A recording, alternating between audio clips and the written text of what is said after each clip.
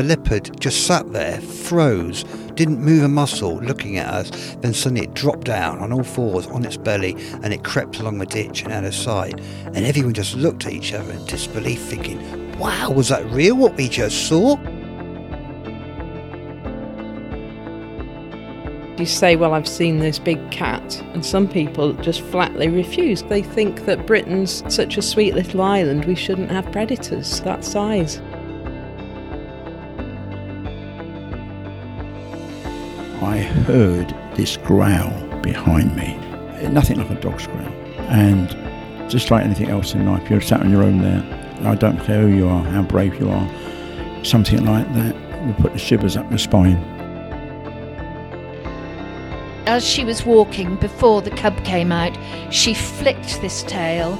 She literally flicked it in the air. And I simply could not believe what I was seeing. It was the most extraordinary feeling. It threw its head back, he said, and it made this sort of round. But when you actually realise that there are big cats living in Britain, it changes everything.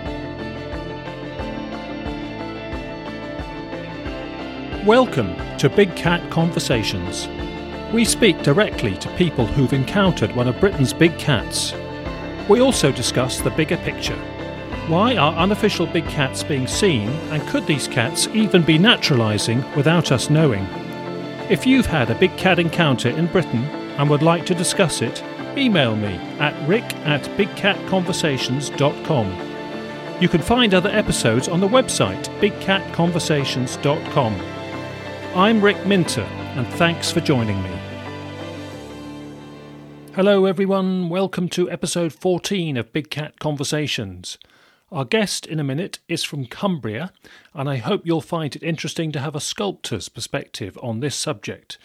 He's had 2 different sightings to reflect on, and it influences his work as a sculptor now. So more on that in a moment, and first some brief announcements. If you're listening on schedule, I trust you're having a splendid festive break and looking forward to the new year. And I hope that the endless soggy autumn and winter we're experiencing here in Britain isn't getting you too down. It certainly seems to be influencing big cat reports. We've had far less than usual for this time of year. Normally there's a spike between, say, November and February, but that isn't happening this year. Maybe it's just this lousy wet weather that the jet stream is dolloping on us. And before we get started, a quick preview of the coming year with just a few snippets of what's in store. Later in the year, we've got episodes planned from Suffolk, from Pembrokeshire, and even from Epping Forest on the north edge of London. We also hope to get back to Cumbria again before too long, because there's a lot going on there. And we've got another episode planned on northeast England, and that's with an ex-police officer whose work included taking big cat reports, so we'll get his thoughts and reflections on it all.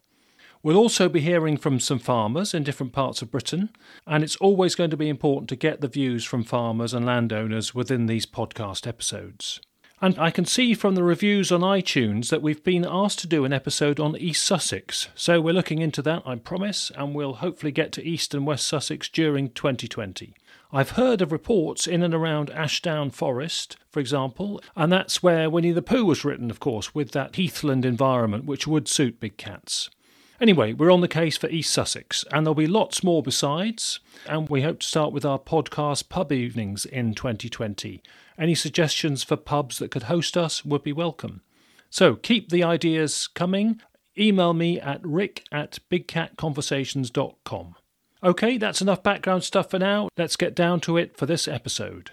Our guest is from Cumbria, and he is Sean Williamson. He's a well-known sculptor in that part of the world, and we're going to, in fact, be talking about some of his work because he has done some big cat sculptures, including a panther sculpture, which we'll hear all about within the interview. And Sean, thank you very much for coming on Big Cat Conversations. Welcome, and we look forward to hearing what you've got to say. I gather your sighting was a few years ago, 2012, was it, in the Thirlmere area? Yes, it was on the backside of Thirlmere when that road was open, and I often travelled that road back home, basically, which was from Troutbeck to Cockermouth, where I was living at the time. I'd actually stopped because there was a explosion of feathers, and a peregrine falcon had actually nailed some kind of a pigeon, and the pigeon had gone right in front of the car, and the peregrine, still holding the bird, had stopped in the middle of the road, basically clutching this pigeon whilst I was ground to a halt in the car. And then it just zoomed off as soon as it made eye contact with me. And curiously, it seemed to be an evening of lots of different animal things happening, including an Indian file of deer, which stopped, which I'd seen once I got out of the car, actually to pick the dead pigeon up to put it on the wall. And I thought, what's going on here? And they made eye contact with me. And then something spooked them, not me, incidentally. It was almost as if they'd got the scent of something. It was just, without being too melodramatic, it was just seemed to be all the right ingredients for one of those things to have happened, one of those events to have happened. And basically what I saw was a flash of eyes. I mean, I would have immediately said this was a panther. It contrasted against the brown ferns at the time. And this thing was moving quite rapidly through the undergrowth and really spooked the deers, obviously, that the lead deer in front basically bolted. And this, to all intents and purposes, a panther, I can't think of it, what else it could have been, you know. It was a fair size, was in and out of the ferns themselves. And that was it. You know, I mean, it wasn't like it stood there and I got a great, magnificent view of it, but I did see it emerging in and out of the ferns. The deer had gone, and that was it. And kind of a flash of eyes when there was kind of a light from the moon, or not the moon, but the remnants of the sun, I guess, seemed to intensify its stare. I saw its tail, and there was a bit of a commotion, and then it was gone. And that was how it happened. What do you reckon it was doing? Was it there trying to stalk and ambush them, do you think? And you saw them because they sensed it? Or was it coincidence, or are you not sure? I think it was there because it's a quiet area where there's deer trails or tracks. I think it was there purposely. The only thing that occurred outside of the normal realm of events on that evening was this peregrine falcon nailing the pigeon. Had that not have happened, I'd have probably just carried on driving. It was just all these things happening at once, and it was the reaction of the deer. I mean, I'm quite often in the north of Scotland, and, you know, I'm not an animal wildlife expert or anything, but there was something peculiar going on, and it definitely could not have been a black Alsatian or something like that. It was definitely something moving a lot more subtly than that. So for me, seeing the reaction of the deer, putting two and two together and seeing what I considered to be a big cat, then to me it made perfect sense. It was a very, very isolated area, but perfect for deer. So this was a predator on business, and the deer recognised that as well? Yes. I don't see it such a vast abnormality. I mean, my father, who was a sea captain, but not at the time, who lived in Morecambe with my mother, was backwards and forwards pre-Rabies Act. And I know because he brought animals back to the house and left them with my mother and then went back to sea. It was always left to my mother to rehome them. And yes, you know, we had very immature baboon, we had ocelots. Ocelots were a big thing that he brought back. Yeah.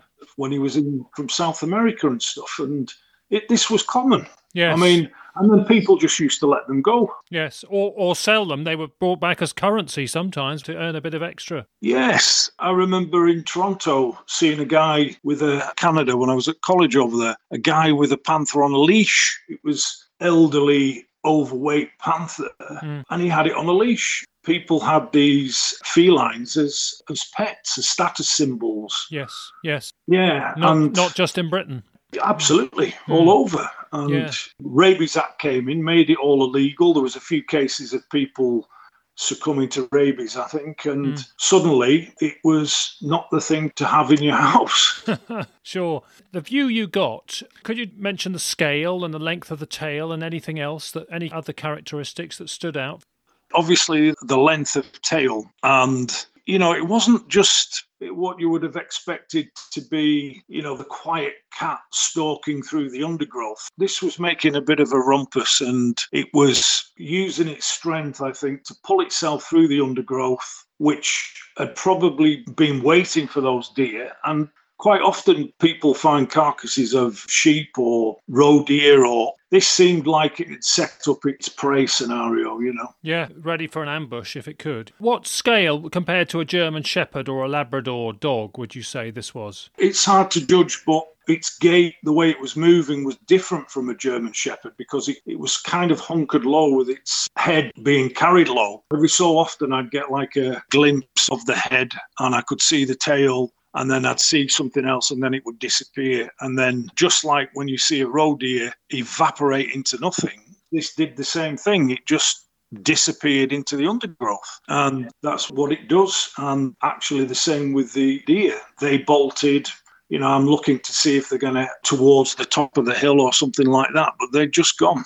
Yeah. In terms of body mass, would it have been similar to a German Shepherd-sized dog? Well, it was bigger. It was lower, but more substantial. Yeah, fair enough. What was the colour? Black, jet black, dark, or what? It wasn't what you would have expected, like the jet black panther kind of a deal. It was almost like, it seemed to be like a slate grey or something. Gosh. Like somehow it had adapted, its camouflage system to suit another environment or something. It also seemed to have more fur, Yeah. Oh. More hair. Interesting. What time of year was it? Was it cold winter time? Because, it's possible that some could develop a sort of winter coat. I think it was late autumn. It was around that time. I've got to avoid what we call confirmation bias and jump to the known main candidate species from what you're saying. But have you considered whether it could have been a cougar, a mountain lion, Puma concolor, rather than a black leopard, black panther type animal? So you can get very grey. There's normally a fair bit of brown in them, but they've got a grey tinge to them, the pumas, the mountain lions.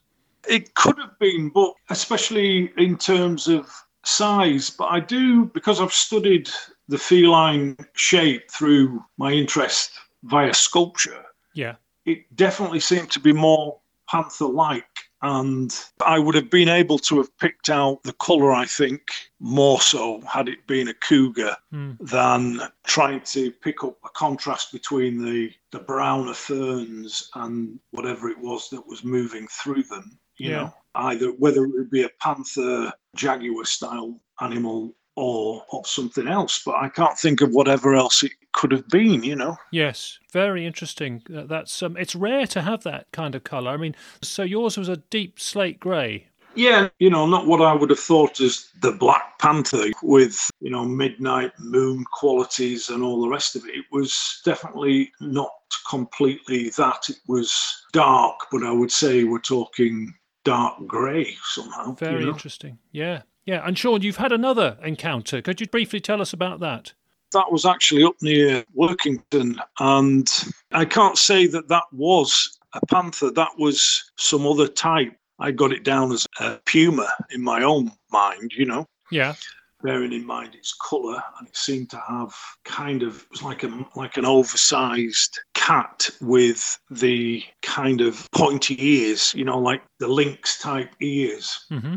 Somehow, not that I could identify it completely as that. It was just a lot bigger than a standard cat. It was well made and actually sculptural to look at. That's the thing that I'm interested in when I see felines, is the dynamic muscular frame and how they've adapted as a predator, Yes. So this one was a sandy grey colour, was it? Yes, it was. Yeah, it was a sandy grey colour seemed to get a flash of white every now and again, and that just disappeared. And quite often, it's not just about the sighting actually either. It's about having a sense of being watched by something, because I think these escapees or whatever's happened to them, I think they're ultra canny in being able to outwit humans. Yeah. And if you can understand that they know humans or have known them in some type of environment,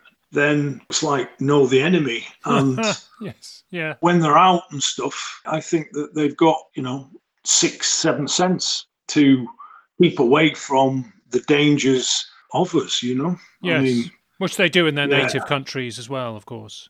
Yeah, in their native environments, they develop all these skills in survival aspect to their existence. So that puma-like one that you saw near Workington, what was it doing? What was the behaviour and what were the circumstances? It was by the river. Again, it was in the undergrowth, and it was similar to the panther, but moving in a different way. It was actually moving uphill. And you say puma, thinking back on it, it could easily have been a lynx, but it actually seemed to be more like a cross between a puma and a lynx. I didn't see the tail, which would be a good way to identify it, I think, more thoroughly. Although I'm not trying to be an expert on this in any way, shape or form. I'm just interested. I tend to sometimes be in isolated situations. I also have a kind of a sense for picking up disturbances or that feeling that perhaps there's something there or you're being watched. And, I don't think I'm alone with that. Yeah, and of course it may or may not have had a tail. It may have had a tail, but you didn't see it, or it may not have had much of a tail, and therefore it was a lynx, because they don't have much of a tail to see anyway. No, they don't. And they've got a different hunting style, so they have developed differently to a puma, for instance. Yeah, they're not so low sprung, they're not so coiled, and they're more gracile, a bit more upright often. Yeah, absolutely, and they've got quite long limbs actually. I believe that, some famous boxers, Muhammad Ali used to imitate the striking technique of a lynx. Really? Yes, they used to copy animal anatomical movement, Wow. Okay, I must look that up. The scale of that second one, what would you say, again, relating to a dog, what kind of scale was it? It was kind of Labrador, but different, more angular. Labradors are a bit rotund and stuff, but it was similar to that, yeah. That particular area that I'm talking about, near Workington and between Cockermouth and Workington, actually, a place called Camerton. Okay. It's been notorious for sightings of different, particularly felines, Yeah. Could we get onto your sculptures? And heavy stone sculptures is your speciality, isn't it, Sean? And what? Yeah, I do. I did the big 9-ton Herdwick ram at Cockermouth, which was community training program actually, and I became interested in this idea of the mystique of the Cumbrian panther. I've done loads of commissions over I think 30 public commissions in total, major commissions in this country, mainly in stone, and I do smaller works, particularly animals, animal heads, that type of thing. And I was interested in the mystique of the Cumbrian panther because I also thought it would make a good book as well. In the same way, the book that I wrote, Mauler, on the Tasmanian wolf, which had escaped from a menagerie it was the late 1800s. But I carved the first panther head based on the Thirlmere sighting, and then I did another couple of panther heads in Cumbria, Salterwath limestone, which is very hard. I used ancient techniques to carve the stone, so it was crushing it basically with meat tenderizing style tungsten carbide tip hammers to get the shape. Gosh. And of course I was interested in the jaguar cult in South America. I spent 6 months some time ago in Chile, and I was in Peru. So, all these things feed inspiration. How long does it take to do a panther's head in that material? The panther's heads that I've done to date, they're all obviously life size. And I think the first one was one of the best, actually. I could do a complete head in about 2 to 3 weeks, and that's polished, Yes. And the Cumbrian Salterwath limestone, of course, is very similar to, it's kind of a dark brown rather than a black. It's a great colour to work with for the panther. Yes. We'll put some photos of some of those pieces of work, with your permission, on the website so people can click on this episode and see them on the website, if that's okay. I think you have got photos of them all, haven't you? Yeah, please do. Yeah, of course. Anything we can do to help. Yeah. What kind of reaction do they prompt from people, the cat and panther heads? Well, I'd like to think that it was something that made people think, but it's kind of outside the normal realms of existence. And I lived up at the north of Scotland in a lighthouse accommodation for 6 months over one winter. Mm-hmm.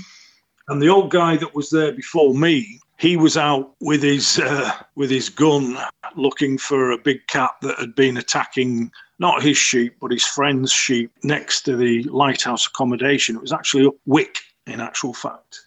Right, okay. I talked to a lot of interesting people, but mainly people that have got their feet on the ground and stuff. And these things are occurring around us all the time. But because we live in a kind of a boxed existence to some extent, the mystique eludes us to some extent. And I'd like to think that I'm a person that's picking up some of these other things that are occurring, you know. Yeah, yeah. In terms of working in that material, that sort of heavy stone, do you have to make compromises to get the form of the feline, or do you think it works well for the muscularity of them? No, it works well. The polished effect, refining, I mean, there's no greater sculpture than the real thing. If you look at the shape of a panther head, you realise how magnificent it is with the muscular strength of its jaws, the way its head is dynamically positioned, the power of the shorter muzzle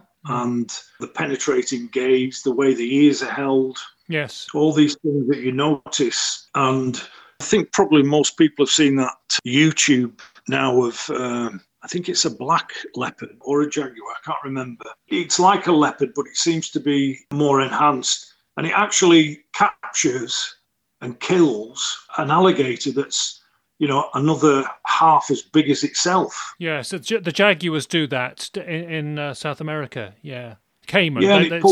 Yeah, caiman. Pulled it out of the river. Yeah, but they reckon a leopard, pound for pound, is a lot stronger than a lion, for instance. Mm-hmm. Yeah. What about if you have to do a full body? For example, I saw recently you did a lion. So if you're doing the full body of an animal, how do you do its tail in the sculpture form? Do you have to sort of tuck it in rather than have it isolated and vulnerable? Yeah, well, I did a few ornamental large-scale lions. They were not really what I would call sculpture, more carving, you know, like for the fronts of people, baronial mansions and stuff like that. But yeah, so very stylized. Yeah, you couldn't have an outstretched tail or something like that. You know, you would wrap the tail around the animal or around its feet because it would be vulnerable in stone, as the ancient masters did, you know. Yes. One of the best examples of a feline that was adapted for heraldic courses was done by the Italian sculptor Donatello, and that's been the yardstick for that type of work ever since, you know. And Donatello was a magnificent sculptor. Michelangelo, Cellini, those are some of my favourite masters in actual fact. Yeah. You can't do a cat's whiskers, really. I suppose you could do the effect. Could you do a kind of muzzly effect in that area to just have to say that's a compromise you have to just drop? You could do that. You know, I'm sure there's a contemporary way to do that. But, you know, there are kind of pinprick holes, a bit bigger than that, actually, where the whiskers protrude from. So that's a further indication. Also, say, for instance, if you wanted to do eyelashes on a human portraiture, you would very, very gently nick the eyelids itself to give it the impression. So it's about giving impression to form or material. And there's ways to do it that would convey the illusion, you know? Yeah, interesting. Okay, could we get on to this book? So you've done a story based on a real-life event of a thylacine in Cumbria. In fact, we spoke about the thylacine very briefly in the Australian edition with Simon Townsend a few episodes ago, and I didn't think we'd be coming back to mention the thylacine again. But yeah, so tell me about this. The book Mauler I wrote in 2005, and again that was picked up. It was called The Legend of the Gert Dog, and it's based off actual events. There's newspaper articles, whatever it was.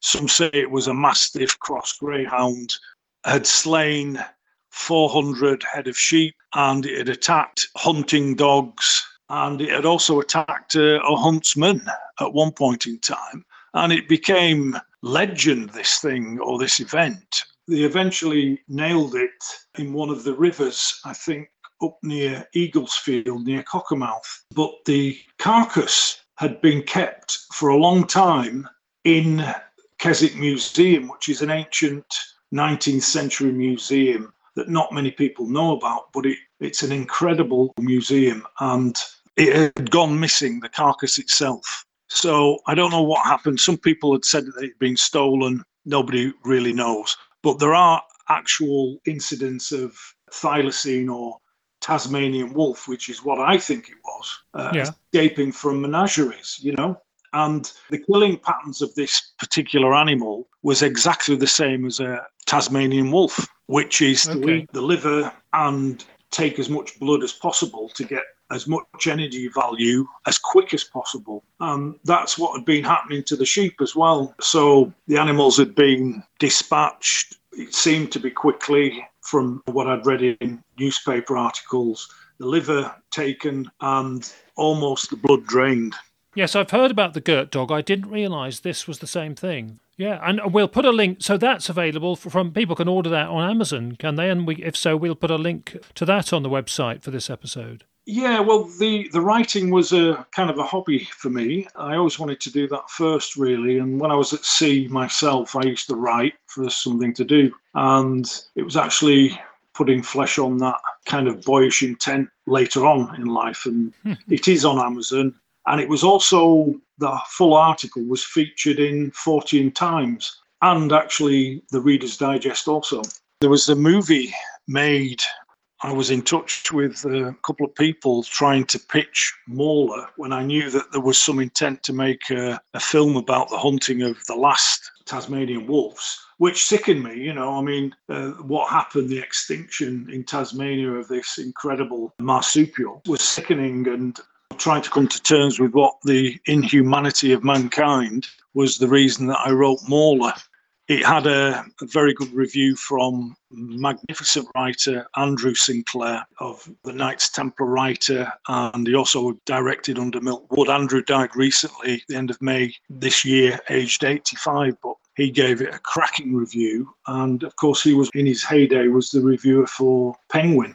Oh, wow. Well done. Two things then about the thylacine from what you've just said. Firstly, it may not be extinct, of course. That's what some people reckon. In fact, in our Australian edition, Simon Townsend drops a little hint, actually, which is worth listening to, because he gets information from people who track mammals in Australia, so that was interesting.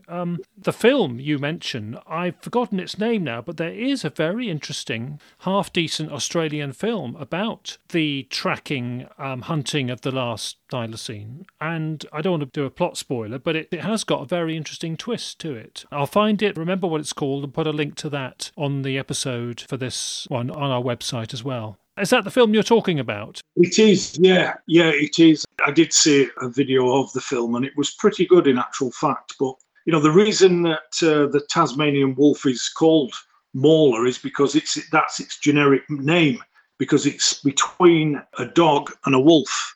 But the crushing power of its teeth or its jaws exceed both the dog and the wolf. Okay, I didn't know that, yeah. Very lithe body, hasn't it? It's not heavily built like a wolf. No, it's not as big, but its head's very, very powerful. Its jaws particularly, which can distend almost like a snake. And there's quite a few pictures of it with this distended jaw, and the teeth are enormous. And it was almost like a wolverine in as much as it wasn't as fast as a wolf or a dog, but it was persistent and lolloped apparently, and was relentless in pursuit of its prey. Yeah, good stamina. Yeah, very good stamina. And I think that the Brits that had gone over to Australia had taken hunting dogs to try and subdue it, and quite often those dogs came unstuck.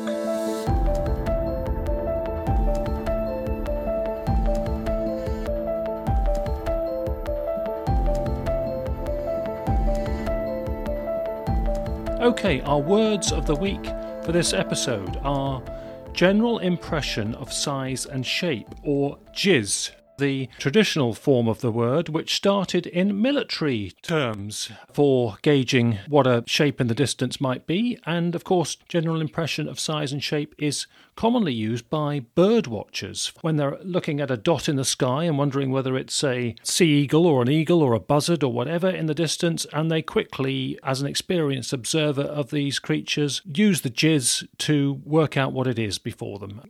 That, of course, can relate to mammals such as cats and big cats and distinguishing cats and dogs. And in fact, I'm going to put a clip from the media this past year, from April 2019, of what I think is one of the best bits of footage of a black panther, black leopard type animal, maybe, in the British countryside that's been filmed. It's only a glimpse, it's only a snippet, but I think quickly assessing the JIS of that animal helps you.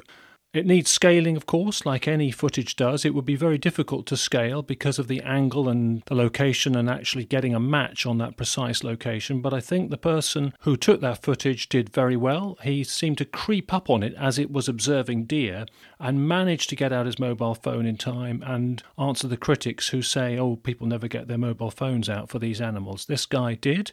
If he ever listens to the podcast and would like to come on the show, it would be great to ask him all about that encounter. So I'll put that under episode 14 on the references and links part of the Big Cat Conversations website. That was filmed in the Forest of Dean and it was in the Gloucestershire media in April 2019. So do look out for that. I presume also general impression of size and shape is relevant to sculptors like Sean, who we're speaking to at the moment, because as he's saying, they often just form an impression of the animal or object they're carving and casting for their sculpture work. So there's our word of the week, general impression of size and shape.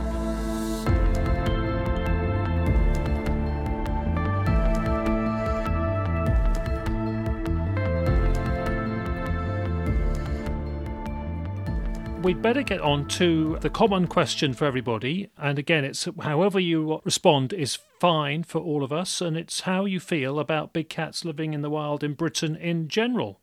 I think I like the idea, and we can't have it all our own way in this world. We can't domesticate everything. I mean, quite often what I think has been happening is that they've probably got a very strong scent for their own kind. And, there's probably that many incidents of cats being released that there may be small communities of feline predators in existence, but living in remote areas and operating at night. They're not going to be an easy thing to catch, I think, even with packs of dogs or whatever. But I like the mystique of it, and there's something anti-civilization about it that I'm enthralled by, But okay, what about the situation where you knew this guy who was bothered by some sheep kills?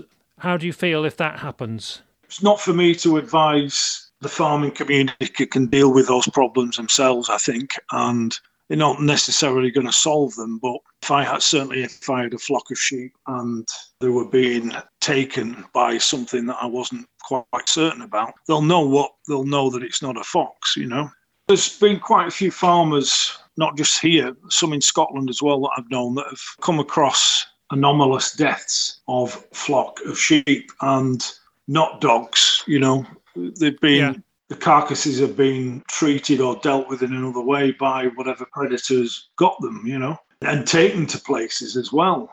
The practicalities of living with those occurrences, if you're a farmer, with livestock, obviously you're going to try to arrange to sort the problem out, but they're very elusive, these animals. And I know that the police in the south, Cornwall, I think, other areas where these occurrences have happened, they've not had any success. Nobody seems to have that much success. I think you're right. I think in terms of pursuing them, it is extremely difficult because they're stealthy, and we don't have trained hounds like they would do for pumas in America, of course. And the circumstances, just the logistics of using hounds to pursue a big cat in the British landscape would be very difficult across roads and fencing and different land tenure. I think so, yeah. And these predators have developed strategies to suit their environment in which they live. They develop in terms of survivalistic mechanisms, Yes, yeah, very resourceful, yeah. Yeah, Sean, this has all been terrific stuff, and thank you for covering, all the key points. Is there anything else that you'd like to say, or things you feel we haven't touched on that you'd like to mention?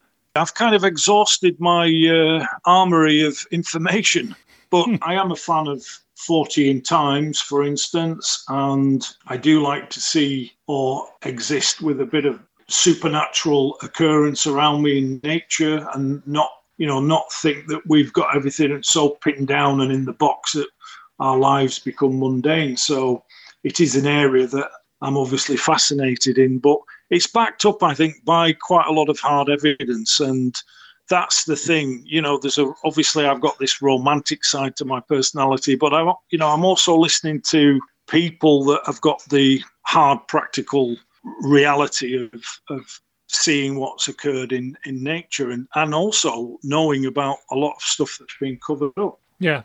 How would you respond to somebody, maybe a really sort of stubborn skeptic, saying, Mr. Williamson, you've just admitted that you're interested in unorthodox, unusual, beyond normal realm of things, and so you're biased. You've actually invented the creature that you yearn to see, so we can't say that your sightings are objective. How do you respond to that kind of criticism or that kind of observation?